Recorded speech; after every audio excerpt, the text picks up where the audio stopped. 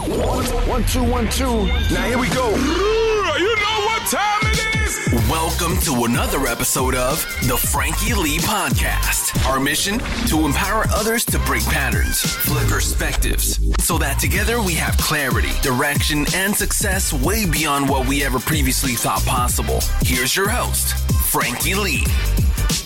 First things first, guys, before we get started with this podcast, do me a solid favor and subscribe to this on whatever platform you're listening to it right now. Whether that's YouTube, Spotify, Apple Podcasts, I'd appreciate if you just hit that subscribe button, and it lets me know that the content that I'm putting out for you guys is hitting your ears at the right time.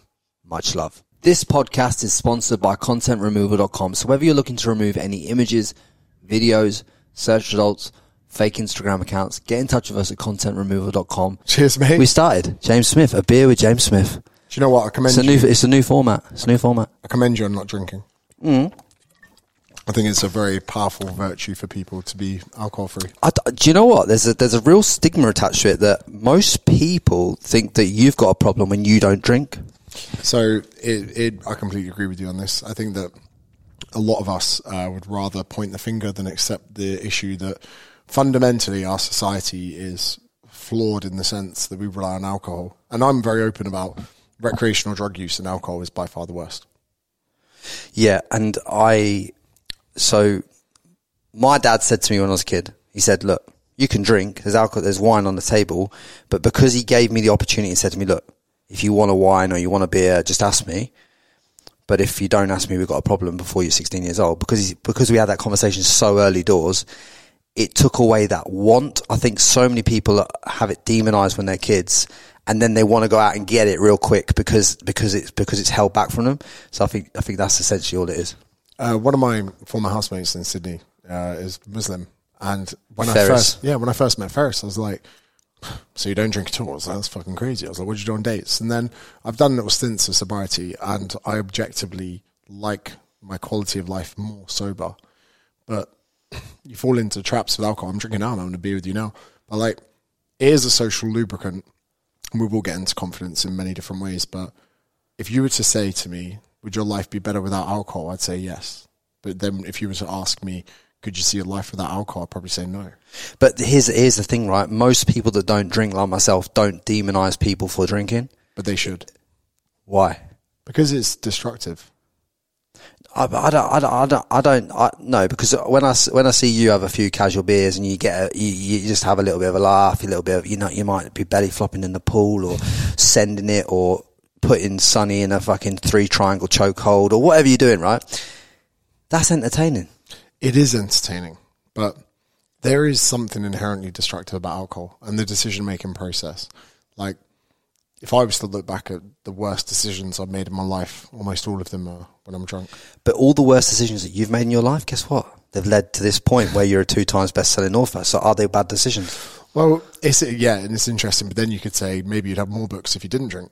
So there's always like an argument to be made. I think that when we sit here and you cheers me with a sparkling water, I need to appreciate that you're in a better position than I am. Whereas the stigma would say you're the weirdo because you don't drink. No, because I've not sold one book yet. Okay.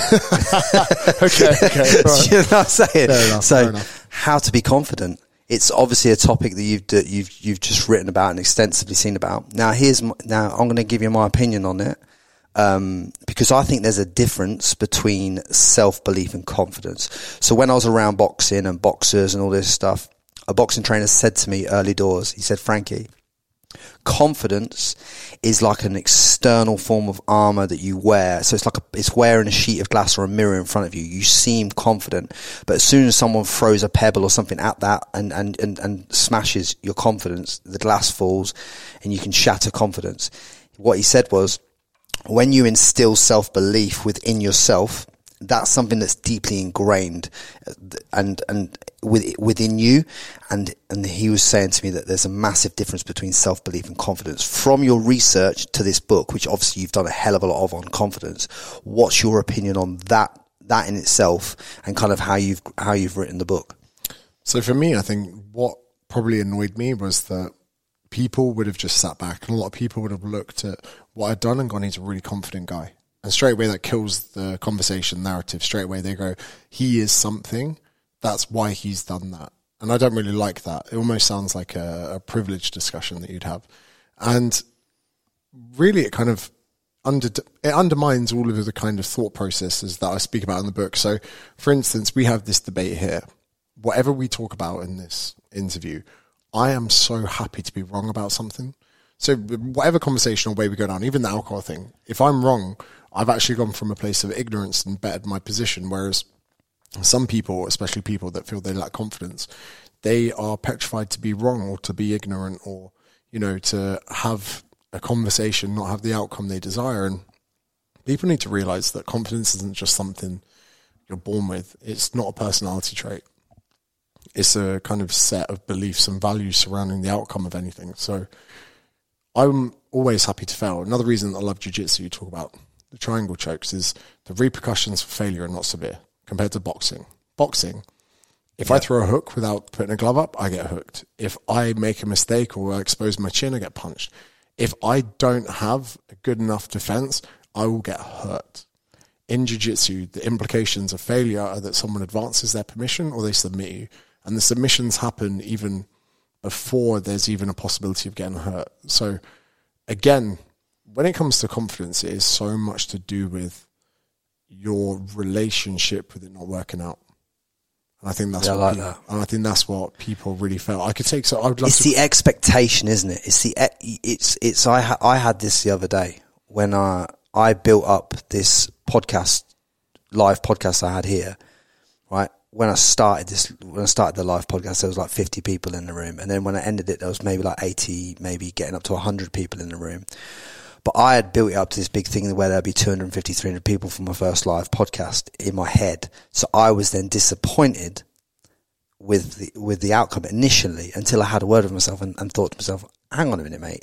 2 years ago, you started a podcast. You get to number 5, you do this, you do this, you do this. You're now doing a live podcast. You've got Al Barrett on, you've got Staz on. It's pretty fucking good, mate. I don't know why you're feeling like that. What's that about? Like, and it's just that's an internal conversation. I think that's because we as humans set the fucking bar so high to achieve so much in such a little space of time that we don't allow ourselves to even become the confidence that you speak of, because we stop ourselves too soon, if you know what I'm saying. Yeah, and I think that a lot of the kind of processes, I tripped over a lot of things in life that I didn't even realise at the time. So I worked in shopping centres selling a product called Love Film. Do you remember? Yeah, I remember Love Film. So I was literally before Netflix, wasn't it? Yeah, so I had to stop people in shopping centres, and you can imagine the amount of times that went wrong. So I was like, hey, do you use Blockbuster? And they're like, fuck off. Huh? Cool. And then the next person, you try and stop them. And through the day, if I got 9 sales, I got an accelerator, and my commission went from £7 to £9. So then if I got 10 sales in a day, I made £90. But I'd be in the shopping centre from 8 a.m. to 6 p.m. just talking to people all day. I didn't realise at the time that really what was happening was I was conditioned to only think about the sales. So every time someone says I'm not interested, I didn't take it to heart. I just thought, okay, finish here, next person's walking, I can talk to them. Same in door-to-door sales. I averaged 1 sale per 100 doors. So I'd knock on 100 doors, whether they were home, not home, whatever it was in the postcode. And 1 in 100, and even then I was very fortunate. It's about 10 years ago when British Gas put their prices up. I was working for Empower, where people were like, oh, we don't use Empower. And I go, exactly. I'm here, British Gas, just put the prices up. I want to talk to you about potentially saving you money. And I became very accustomed and comfortable with failure, because when I knew that 1 in 100 doors was a sale, when someone said no, I knew they were part of the 99. So then, then when I went from that into office sales, where I'd call people, qualify, I worked pretty much as a phone basher for that. Then when I went to personal training, everyone was like, oh, you need to have a lot of confidence to walk the floor and build a PC business. I was like, no, I'm probably going to have to talk to a certain amount of people to get a consult. Whether that amount is 50 people, 30 people, 10 people, or 100 people, it doesn't fucking change anything. I've got to go do that to get a consult. Cool. Now, out of 5 consults, I'll probably get 3 clients. Cool. So if I need 30 clients, I'm probably going to have to do 10 consults. 10 consults, I'm probably going to have to talk to so many people. That's the only way I saw things. I was like, confidence isn't fucking anything to do with it. There's things I need to do. I either do them or I don't. Now, it'd be very easy for me to then sit back and not talk to anyone, not have a client base, not have a business, and go, I'm just not a confident guy. But I think a lot of the time it's a guise that people hide behind. I think that they use it as an excuse to not do the action. Yeah, yeah. And once you reverse engineer, like you say, how many actions it takes for you to get the result, you can kind of set a pace so you're not disappointed. And competence is the thing here, right? So the amount of people you need to talk to for success is going to rely on your competence as a skill. Your competence can only really get better if you practice it. So someone wants to get laid, they might have to talk to 50 people. A year later, they might talk to 40, they might talk to 30. And it's not all about sex, but same with sales. In the onset, you might have to talk to 50 people to get a PT client. They might be 40, 30. As you go through life, you're only going to get better at that process. So, you know, it's just one of those things where people just need to focus on doing the work. Like, a lot of people are avoiding, I think Lucy Lord said to me, the lessons you need are in the tasks you're avoiding.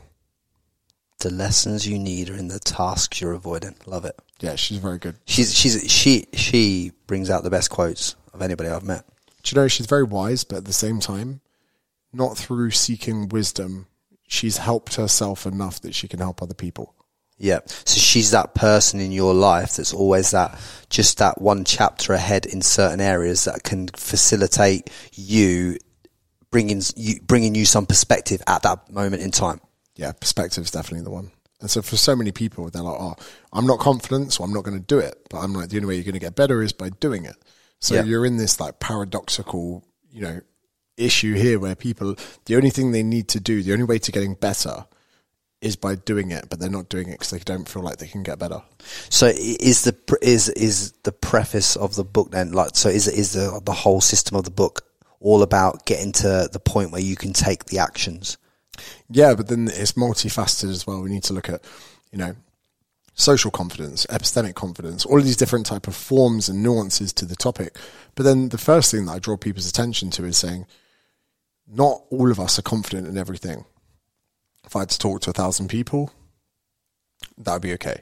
But me having to go ask for a girl's number on a night out, well, one, I've got a girlfriend at the moment, so I'd be pretty fucked. But a year, 2 years ago, if I had to go get someone's number, that would be petrifying. So I have confidence in some settings, but not in others. Duran, on the other hand, he's the silkiest geezer you'll ever see around women. Yeah, and he has, and this doesn't mean for anyone listening that he's trying to fuck everyone he talks to, but if there's a group of girls and I'm thinking, oh, do you know what, we could maybe get a group of people together here, we could have a good time, he will just go. And it's not that he's a different person to anyone else. He's okay if that outcome isn't good. If they go over and say no thanks, he's not going to take it to heart. So would you then? It's not even that. It would just be the uncomfortable situation of having to go over. But then again, this is the interesting part. The amount you care about the uncomfortable situation is negated by alcohol. So that's why a lot of people drink. Yeah. Yes. Because I've noticed in my own journey as a non-drinker, I had to develop being able to talk and introduce myself to people from a young age because I didn't have any way to lubricate that happening. I just had to be it. So I've done the reps from early doors, but I see a lot of men out there at the moment in the marketplace, so to speak, that have to have alcohol to even be able to talk to a woman. And that's the problem is if you have to have something to do something else, that's what you need to work on and work on removing that crutch. So it's all about, I think all of life is about removing the crutches that you need in order for you to execute what you should be executing anyway. Do you know what's interesting as well? One of the reasons that I like to drink when my friends are drinking is so they don't annoy me so much. Do you ever find drunk people are really fucking annoying? Yeah, I do, but because...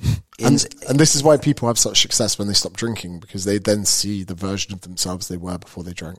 Yeah, see, I can't see a version because I've never been of that version, so I can't do that. But one thing I have learned over the time is obviously when I first started going out at like 15, 16, 17 and all that stuff, into clubs and stuff like that, early doors, trying to skip queues and all that stuff, I used to judge people who drank. But now I've realised if you don't want them as a non-drinker judging you, you can't be putting out the judgment yourself as a non-drinker, right?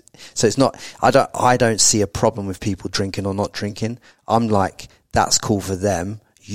Whatever's cool for you is cool for you, but you don't need to judge someone else on what they do and how they do it, because that's where you create this void between in a social setting between, as if you're better than them or they're better than you or whatever. And it just creates fucking bullshit. Yeah, no, I mean, a lot of people then need alcohol in situations they think they need confidence, but it's also a gaping reality that people are then avoiding working on their inadequacies, so they could get better. So if you're not confident, it's not something set in stone, it's not finite, it's not like an engine capacity where, that is the final and most output of an engine that's possible. But with the human mind and what we are capable of as human beings, there's always rooms for progression. So one of the big steps that I took, and I spoke about this last night, was that about 2 years ago, I stopped going on dates with alcohol. I just refused to drink for dates. Yep. I mean, there's probably one or two I'd go on a couple of years ago, but ultimately I was like, I'm only drinking so that the fact I'm meeting a complete fucking stranger is less daunting and the time with them is less daunting. But I was like, is this really something that I think is going to be congruent with like success? Probably not. So I was like, I can't be making decisions on whether or not someone is compatible whilst on the influence of alcohol. So I started going for walks, going for coffees, going for dips in the sea, whatever it was. The girl I'm dating now, I met going for a dip in the sea. And then I could also reflect back on what I judged of her character, because I knew that I was, what's the term? Compass mentis? Is that it? Yeah, compass mentis, yeah. Compass mentis. I was compass mentis the whole time. Whereas you have a skewed reality of what that person was like when you've drunk. Yeah, and you can judge the true reality of the interaction by being sober, and you are your true self, and you can work on becoming the best version of yourself in that sober window, whereas you can't really control whether you're the best version of yourself with any form of toxin in your body, whether it's drugs, alcohol, whatever it is. Like, you can't really control who you are, because depending on how much of the amount you've had differs in how you're going to react to certain things, right? And also, I can say this because I'm a man. You give any single man 5 beers, and the amount of the population that he'd fuck, staggeringly high. So, if someone's not compatible, being sober was brilliant, because I could make a mental note of that and go, this person is not right for me. I'll be very polite and have a good time with them, but then that would probably be it. But when men rely on alcohol as a crux for their confidence, they then instigate sex with people that they don't really want to have a relationship with. I don't know whether you believe this, but I personally believe now that whoever you're fucking plugged into in a sexual way, because it is a transfer of energy, and you can pick up so many negative vibes and all that kind of shit from that kind of interaction. Do you know what I'm saying? And as a man, I'd also believe you lower your self-worth by engaging in too much of that. Yeah, 100%. I think that for men listening to this, they need to, take into account, ultimately, although they might want to be a bit of a player or whatever, they only really want to be having sexual encounters with people that they think are right for them, even if it's just for sexual encounters. But alcohol, it's not just bottled confidence. It's poor logic. It's poor decision making. It's, all of these things that can kind of skew someone's ability. Because at the end of the day, you have an objective. Yeah. A single man doesn't want to be single. I don't care who the fuck you are on the planet. Yeah, mate, I'm a single man right now, and I'm, as a 34-year-old single man, I'm like, it'd be nice to have a girlfriend now. Even the players out there are just guys who are this is one of my favourite sayings. Every man will quit the game for the right woman. 100%, mate. Because actually, when you actually break it down, and I've done a few reps in the game, like, it's not actually fun, is it? And not only is it actually it is fun at the time to a certain level of degree, but then it becomes a negative effect. It starts affecting, like, if you're choosing that over writing your book, or you're choosing, that over time with your friends, it starts to take things away from your life, because you're trying to pursue this hookup, this interaction with this woman who isn't even right for you anyway. Yeah. So yeah, it's one of those things where, men ultimately, but if we could look all the way back to the pain point that's driving this action, it's loneliness. So that's probably one of the biggest fucking problems. And if you think there are a lot of lonely men out there, and I think about this all the time. There are a lot of guys that can't just click their fingers and find someone that's right for them. So this whole dating and this whole social, connections between people are so that people can bridge together to eradicate their sense of loneliness. So dating's an important topic, and everyone's like, why'd you make everything about sex? I'm like, probably a lot of people's problems would go away if they had a life partner to share it with. And I think that we don't prioritize that enough. You know, in life, I said this, I was on Stephen's podcast last week, and I go, ultimately, if I wanted to really impress my parents, it wouldn't be the Rolex or coming down the drive in a Ferrari. It'd be coming back with a woman that I was in love with and having a family. Yeah. I think if you really want to be, a successful man in your life, that's really the metric for success. Not everyone's going to abide to that. But I think it's one of those things. I think we need to look at dating as not just going out and fucking strangers, but looking at finding a compatible partner to grow old with. And, you know, that's a reality for a lot of people. And if people don't feel like they have the confidence to do it and they rely heavily on alcohol, they're blurring the experience of dating.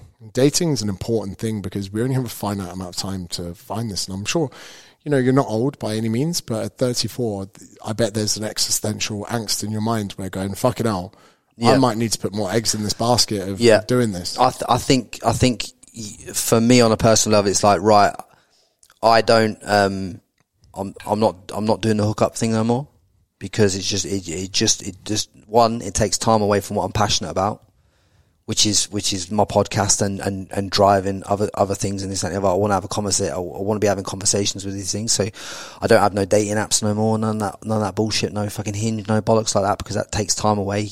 I've never met anything that's been good in terms of like conversational and compatible from something like that. I think the best way a man can work in that space is to have conversations with people in a natural setting to do the game how the game is meant, how the game was always was.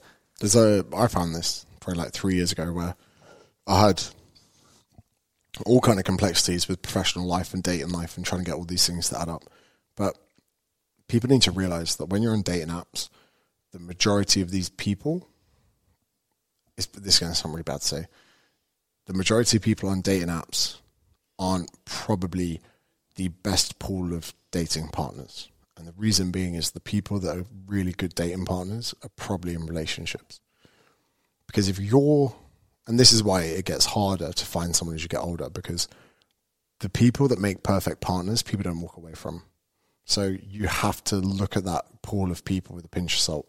Yep. That's not to say it doesn't work for some people. Some people have found love and had the best relationships, especially for people that like really struggle with meeting people or they have unsociable work hours or whatever. I do think there's definitely that. But it's interesting you say about not having casual hookups because I write about this in the book. It's a chapter. It's called Utility of Deprivation. There is a utility to depriving yourself of something. Again, all we need to do is pose a question to you. Are meaningless sexual encounters going to benefit your goal of battling loneliness? Answer will be no.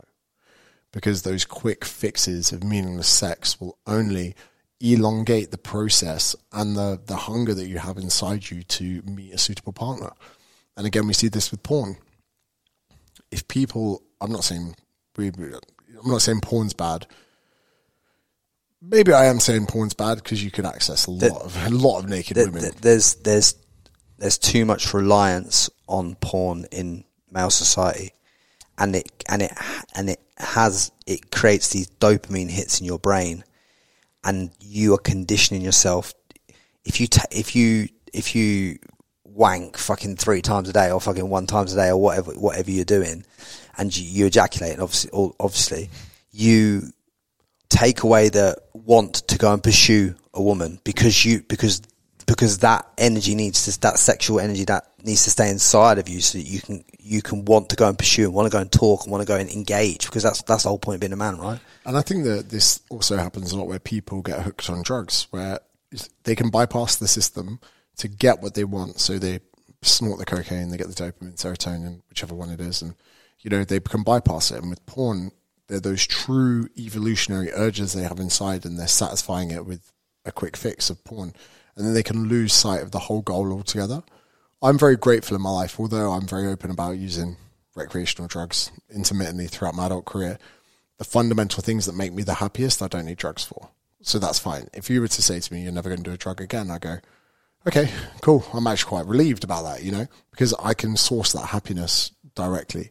So people, when it comes to relationships, need to understand that again, someone that's dating, trying to find love, whatever it is, if I said to them, do you think abstaining from masturbation and porn would benefit your net goal of finding someone? Again, the answer is probably going to be yes, because they're not building enough currency of urges to change their situation. Like, fuck me. You have a wank before a date, you're not going on a date. Yeah. You know what I mean? Yeah. Clarity. And they call it a power wank because they reckon because it's keeping your power, but it doesn't keep your power. It's actually a wrongfully named act. In essence. So like, people need to appreciate that, you know, when they're looking to kind of develop in certain areas of their life, giving up some things is going to be better. And so let's say you're someone that wants to be more confident, because confidence plays over into other areas of your life. So let's say you're lonely, but you're in a job that's got incredible prospects or whatever, and you go, I'm going to delete Hinge, I'm going to chat people up face to face. You start having more awkward conversations, you start asking waitresses if they can give you a pen and paper, you start giving your number to people and going over and going, not sure if you've got a boyfriend, here's my number, if you would ever like to go for a coffee, a drink, whatever it is, blah, blah, blah, here you go, cool. Now suddenly, now you realise all those things you were so fearful of aren't actually that scary. When you work, you propose something to your boss, you ask for a pay rise, whatever it is, all these things transfer across. And we've seen this in weight training for years, where you train a woman to become stronger. That doesn't just stop a squat PB or a deadlift PB. That strength increase now changes her identity of how she sees herself and perceives her world. And now getting women strong in the gym makes them strong people, not just physically, but also mentally and with everything else. And I think that it's so good that people can create this utility of deprivation where they can, you know, eradicate things out of their life. And fuck me, let's say you do give up porn. You might be married to the love of your life and you still might want to bash one out in some freaky shit every other week, but at least you're with someone and you're living under the same roof as that person. Yeah. And while your wife's at work, you might have a fucking freaky wank to, like, I don't know, bukkake or something like that, you know. I'm not saying that's a bad thing, but I'm saying in the onset, at least your pain point has been eradicated at that point. What's your most embarrassing point in being caught with porn? Do you know what? Probably there's nothing like been walked in on or like fucking hell. But it's just one. my mate, I'm sure I mentioned his name, but he his missus fucking didn't finish him. She went downstairs to get in the car, and he's gone straight on the old Pornhub, and his phone was still connected to the Bluetooth in the car, so it didn't end well. He wondered why the sound weren't coming through. I think you could sort of spin a positive on that. Like, let's say you're a man, you're completely honest with your wife, and you go, I've got urges to fuck other women, and instead of fucking other women, I'm just going to wank over two people fucking. Like, I still see that as the lesser of two evils, but it is one of these things where it's pure hedonism, and it comes at a cost. And I've heard some freaky shit about bodybuilders on testosterone get super horny, so they're super, and this is all anecdotal. They get super horny, they wank to a lot of porn. And apparently they're desensitizing themselves to porn so that the reality will never really live up to it anymore. And I've always wondered about cuckolds, where dudes, I could never imagine someone getting off on someone fucking their wife. So have you ever heard of cuckold before? Yeah. And I was like, I was trying to understand the I've never spoken about this on a podcast before. I was trying to understand the psyche of someone who would want someone to fuck their wife. And I was like, this is kind of weird. But then I was hypothesizing about it. And I was like, if all you do is masturbate to watching people fuck, there might be a carryover to that, to your pornographic and then your real life kind of ambitions. And I was like, it's a really weird world we live in. It also depends on like, they might have been brought into that sexual urge from being on Pornhub all that time. Do you know what I'm saying? Like, if you're on it all the time, you're going to keep getting introduced to more and more different layers of whatever it is you're looking at. And then, you know, it can create urges in your life that you didn't even know you had. And sexual encounters used to be very protected. So you got to think that people didn't used to have, well, traditionalists in the religious sense would try and abstain from sex till marriage, which is crazy, right? So think about it now, it's absolutely crazy. It was something that was once much cherished. And there are some kind of, they're like, not anti-feminist, but there's some women that go, you know, women have this utopian desire of what men should be, and men aren't always the perfect fucking, you know, person. We've got there's a lot of things wrong with men. There's a lot of things right about men. But women go, we're not as pure as we used to be. We're not having two things that in the misogynistic world of what you could see online, people go, men value youth and they value like fertility. Let's say those two things that men really, really like. Women are having kids much later than they've ever done before. Youth, fertility, and virginity. They were the three things traditionally that men valued in women. And that's not me saying that's all women are. This is me saying, like, you know, if you look at religious texts and Bibles and everything like that, even in Islam, virgins are, you know, salam alaikum. But like, so now women are having kids much later and they're sleeping with a lot more partners before they settle down. We've got to appreciate that from a societal standpoint, men and women are kind of cheapening themselves to what they would have had before. What's your thoughts on Andrew Tate? That's what I said earlier on when we were sat there. Do you know, so if we were to wipe the slate clean with Andrew Tate, you have to give him credit from his professional sporting background. 4-time world champion. That's impressive. The guy also is plays a lot of chess. Was a chess champion in America in his young years. Yep. So you know he's intelligent. I very much value the relationship he has with his brother. They share a bank account. I admire his relationship that he has with his brother. I also admire the relationship he has with his dad, who was also a chess champion. Yep. Ex-military family. So I did my research on the guy. I wanted to know before I made an opinion. You got a former military family that come from nothing, that have raised 2 sons who are incredibly close to each other, that both competed in kickboxing at a very high level. Even Tristan has got a very European champion. Very good fight record. You've then instilled a entrepreneurial mindset into these kids. From that looking in, I'm impressed by them. These 2 brothers doing this, what they're doing. Andrew's then been caught up, I think, in the matrix of where he gets to sit piece to camera with a halo light in front of him and say things. And what he says ignites fires across the internet. You know, some people get a thrill out of starting forest fires. Yeah. It causes fucking damage to everywhere. But he's done this. And I can see him, because I do this as well. He's going to have a lot of coffee, sit in front of camera. He's going to say some shit. I personally think it's about 5... He's created a persona. He's got lost a little bit on his journey where he said things that I don't even think he means. And the world has come down on him very hard. But we can't defend him because the claims he said are misogynistic. They do not hold women in the high enough regard that they should be held. They are blatantly disrespectful. And what's annoying is I've watched a lot of his content and I got a lot of shit for following him. I lost about 1,000 followers. The man I see isn't the man who was cancelled, if this makes sense. Someone that intelligent isn't misogynist.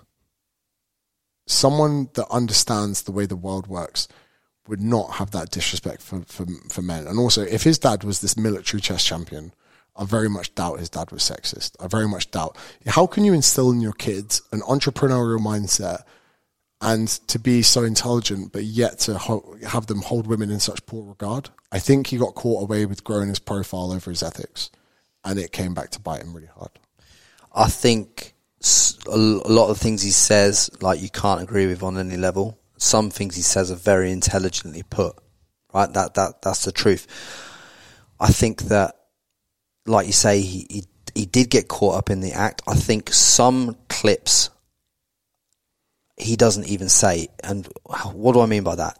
I mean, some clips are clearly things from different points in the podcast that are slapped together to make him seem like he said statements that he never said.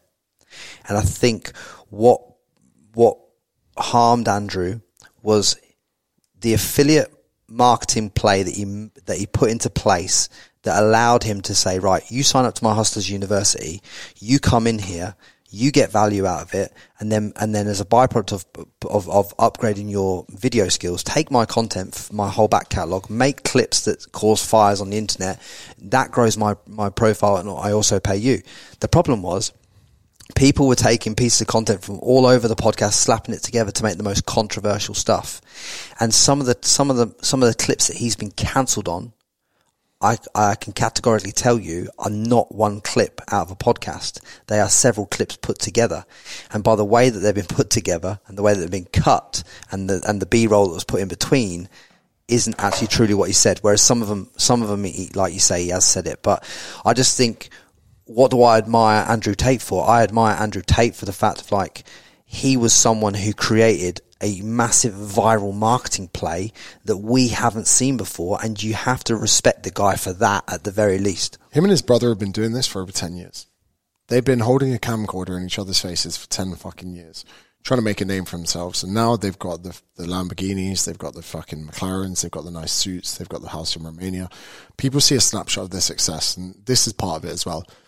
If you see me at the bar and I'm wearing a Rolex, you could think I'm a cunt. But if you see me at the bar and you see my Rolex and I see you looking at it and I say to you that 5 years ago I was living in a hostel in Australia trying to make ends meet, suddenly I'm not a cunt because you know the story.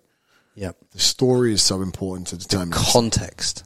And for him, he actually the weird thing is, I don't support him with everything he says, but I find quite a lot of what he does likable because I admire his marketing, I admire his intelligence. I don't, and he has been rightly so almost cancelled in some respects, even though I'm anti-cancelling or whatever. The thing is, in so much of our society, there's been an overreaction to certain topics, but this goes the other way, and it goes against my point as well. Body positivity, there was an overcompensation. It was all about the six-pack, then suddenly we got obese people promoting fucking Calvin Klein underwear. There's been an overcompensation in other areas, like I think that racism in America as well, and I'm not saying that it's completely fine, I'm still hugely ignorant on many things like this, but the whole BLM movement, there was a lot of things. Why I was getting hate messages for not posting a black square during the BLM George Floyd incident, I was like, hold on a second, this is overcompensation. Andrew Tate was pro-masculinity, and he assigned gender roles, but he himself was also guilty of overcompensation. He went too far. What's the biggest misconception out there at the moment about James Smith? People will make a judgment based on short-form content, and short-form content is something that's quite new to the internet. If we look at when the .com era started and to now a short on YouTube, a TikTok reel, or even a reel, you get rewarded at putting a 3-minute video into 60 seconds. The time that most people thought I was an asshole was when Instagram put a limit on their videos to 1 minute. When I have to get a complex topic into a minute, I have to employ tactics of being audacious, facetious. Open loop. Yeah, rude in some respects. Sometimes, do you know what fucking annoys me? Or like whatever it is, like creating those open loops. So yeah, I think that if anyone listens to my podcast, and again, some of the things I've said today, you could accuse me of being, actually, including the podcast from before, you could say homophobic, transphobic, you could say I'm a bigot, say I'm a sexist. But if you listen and absorb any of my long content format, I don't think you'd come to those conclusions. You could only portray me in a bad light by listening to short form content. And I think that's the issue. But then Andrew Tate actually had his chance for redemption on Nelk Boys. This is my opinion. When he went on Nelk Boys, he went on the biggest fucking platform on podcast. And I watched that because I thought the real Andrew would come out, but he stayed in character and buried himself. He actually turned up the misogyny when he should have been himself. And that was disappointing for me, because if he was just a normal guy from Luton with an American passport who bought a Bugatti, he could have sat there with those guys and go, yeah, do you know what? I said things that I didn't mean. I did it so I could sit here with you today and be on the yacht. And I don't know if it was success. I don't know if it was money. I don't know if it was whatever it was. But at that point, he kind of put a nail in his own coffin. Did you watch the Nelk Boys one? Yeah, I did. I watched the whole thing. Do you agree with that? I think that, yeah, like you say, I think he's played a character for so long because he was so driven to get to where he got to that he kind of forgot his own identity and his true self and even everything he knows. And I watched his Save Top G or Top G. He went on his website and watched his final interview, as he calls it. Completely different guy. He did it too late. It was like using the NOS too late in a race. Yeah. And that's the proper guy. But he should have done it on Nelk Boys. He could have. It kind of annoys me in some respects. It's like wasted talent. Because I've seen. I'd like to think I know people like that. Not that I'm friends with misogynists or anything like that. But I think I'm a good judge of character on people, and nothing adds up there. Anyone with a modicum of intelligence would understand that doesn't add up. I think, from what I see, I think previously someone hurt him, and the hurt has never been fully gotten over. I think when you get over that full hurt of what I believe was a breakup at some point where he has loved someone so much and they've hurt him a bit and he's gone the opposite way, and then used it as a content play. I think that's probably what's happened with him. I was thinking about this the other day, actually. I think him and his brother held his dad as such a hero in their minds. They're both trying to fill the shoes of their father, who I think died kind of recently. I think it's something to do with that. And I think their dad was probably, and again, I don't know anything about these fucking people really, but it's interesting where I see people committed to a vision of hyper success. There's someone's shoes or their values that they're trying to fulfill. But do you know what? It was a real shame because he was a potential figurehead for bringing back what has been lost in masculinity. And when people say what's been lost in masculinity, they say strong men make good times make weak men make hard times make strong men make good times make weak men. You heard that? Nah. So do that again. So strong men fight hard, whatever, World War II, whatever you want to call it, create good times. But good times then end up creating weak men because they don't need to be strong, which is where we're now. Weak men without backbones, without honor, without any of these things create bad times. Bad times create strong men. And the cycle continues. Sometimes we have to really, really remember that 80 years ago, people were storming those Normandy beaches to protect what we have now. And Tim Kennedy was on Joe Rogan, and he was saying about Ukraine. He spent a bit of time in Ukraine and Afghanistan. And he said something about the Ukrainians. He goes, they've been ready for this. He goes, there's no fat people in Ukraine. There are probably some, but he goes, when you look at the streets of Kiev, or whatever it's pronounced as, he goes, you've got people ready for war.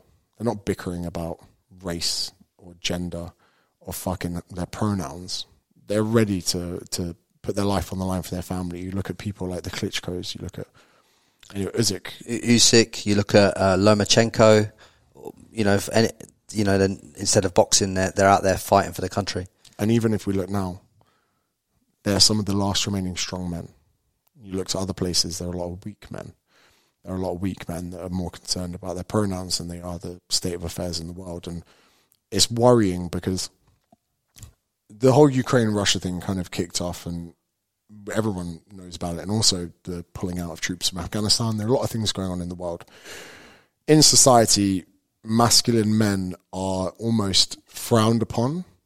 But should there be a war tomorrow, should people invade our country, should tyranny reign over the world, it is the strong masculine men that you're going to want to lean on. I think it's very dangerous for us to breed these out of society. If we try and breed a nation of simps, we got to accept that strong men, let's say, and again, people are like, what about strong women? That's not the point I'm making. Strong men will have their flaws, 100%, but it doesn't mean we don't need them in society. And I think that's one of the important things that people realise. If you look at the things we're really complaining about as a species now, it's worrying because weak men make hard times. And I think we can all 100% agree with you, mate. 100% agree with you because it's going to happen. We're going to end up in a war at some point, and you got to be able to handle your business for yourself and for your family, and that's very important. Last one for you, mate. Last one for you before we go back for the drinks around the pool for sparkling waters, mate. Do you think? Obviously, you've been through a lot as a kid with being adopted, right? Do you think that has something massively to play with you wanting this relationship and then wanting this family and then to live in Australia and all this kind of stuff that you want? Yes, clip this. This would be a good answer.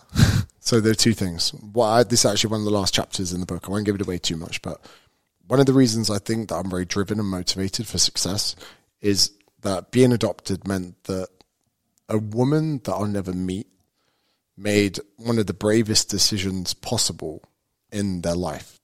No man can ever appreciate what it would be like for a woman to go through a full pregnancy to then give up her child. I mean, apart from the fact that you know the child will live, it's very similar to death, if you think about it. Chances are you never talk to it again, see it again, experience any of its life or whatever. It's one of the most noble things that probably could ever happen. So the fact that a woman would have given up her child, me, for a better life, kind of motivates me in some respect, because I never want to shit on her decision, if you know what I mean. Will you ever seek to meet your mum? No, I don't think so. I would rather look at my life and my family connections moving forward, not backwards. I think that it could open more doors to complications than anything else. If I want to worry about ties with families, I'll look to pay it forward, not backwards. And whether that's selfish or not, I haven't fully unraveled in my head. But even being adopted or not, my parents that I have gave me the best life. It's very privileged for me to sit here, and I think that I've had one of the best lives ever. And I'm talking about billions of people that have ever existed. I wake up some days and go, I've lived one of the best lives that's ever fucking happened on this planet. And it was because of the decisions they made. It was the decision. And it takes a strong man and woman to take on someone else's child, bring them into their home, and give that child everything that they can. 100%. And that's very noble from them as well. I think there's some of the reason I won't meet my biological parents is to respect that as well. But do you think? I think the parents that you have wouldn't see it as disrespect anyway. Yeah, and they wouldn't. But the parents who bring you up at the end of the day, I think that's really important. Yeah. And another thing is that, so where I live with my parents, it's in like a nice house. So people are very quick to go, I spoil, I's a fucking rich kid, or whatever they want to say. That's fine. But that wasn't by accident. It wasn't like the British government just threw out land to different people and said, the Smiths have a fucking acre in Berkshire or whatever. My parents throughout their whole life made long-term decisions based on what would be good long-term, not short-term. And the same happened with my upbringing where, a lot of people are very worried about the short-term. My mum and dad were sensible with their money. They worked hard. They went to work every day, whatever it is. My dad commuted like an hour and a half every day for 50 years. 50 years, like we calculated that he spent like 6 years of his life on the same train. So people I think really underestimate that. And for me, I look back on my parents, and although they're very happy, I realize that they sacrificed their existence so I could have mine. And I get excited to replicate the same thing, because the way I feel about my life now, I'd like my kids to feel the same about theirs. And I think that's a pretty noble thing that you can do in life. I love it. And everything that you're going to give to your child has come from what your mum and dad have instilled within you. And the cycle will continue. Which is a beautiful thing. James Smith, thank you so much, my man. Thank you for coming on. Where can they get your book? Anywhere they like. How to Be Confident, or type in James Smith. Amazon is a pretty easy way to get it. But in Australia, they're not mad on the old Amazon hype. So Booktopia, Dymocks, Eason's in Ireland, wherever it is, WH Smith. Yeah, guys, get a copy. Get a copy ordered. I'll put the link in the description. That's James Smith. That's the Frankie Lee podcast. This is a quick episode. How to Be Confident. Much love. Don't forget to subscribe to the Frankie Lee podcast.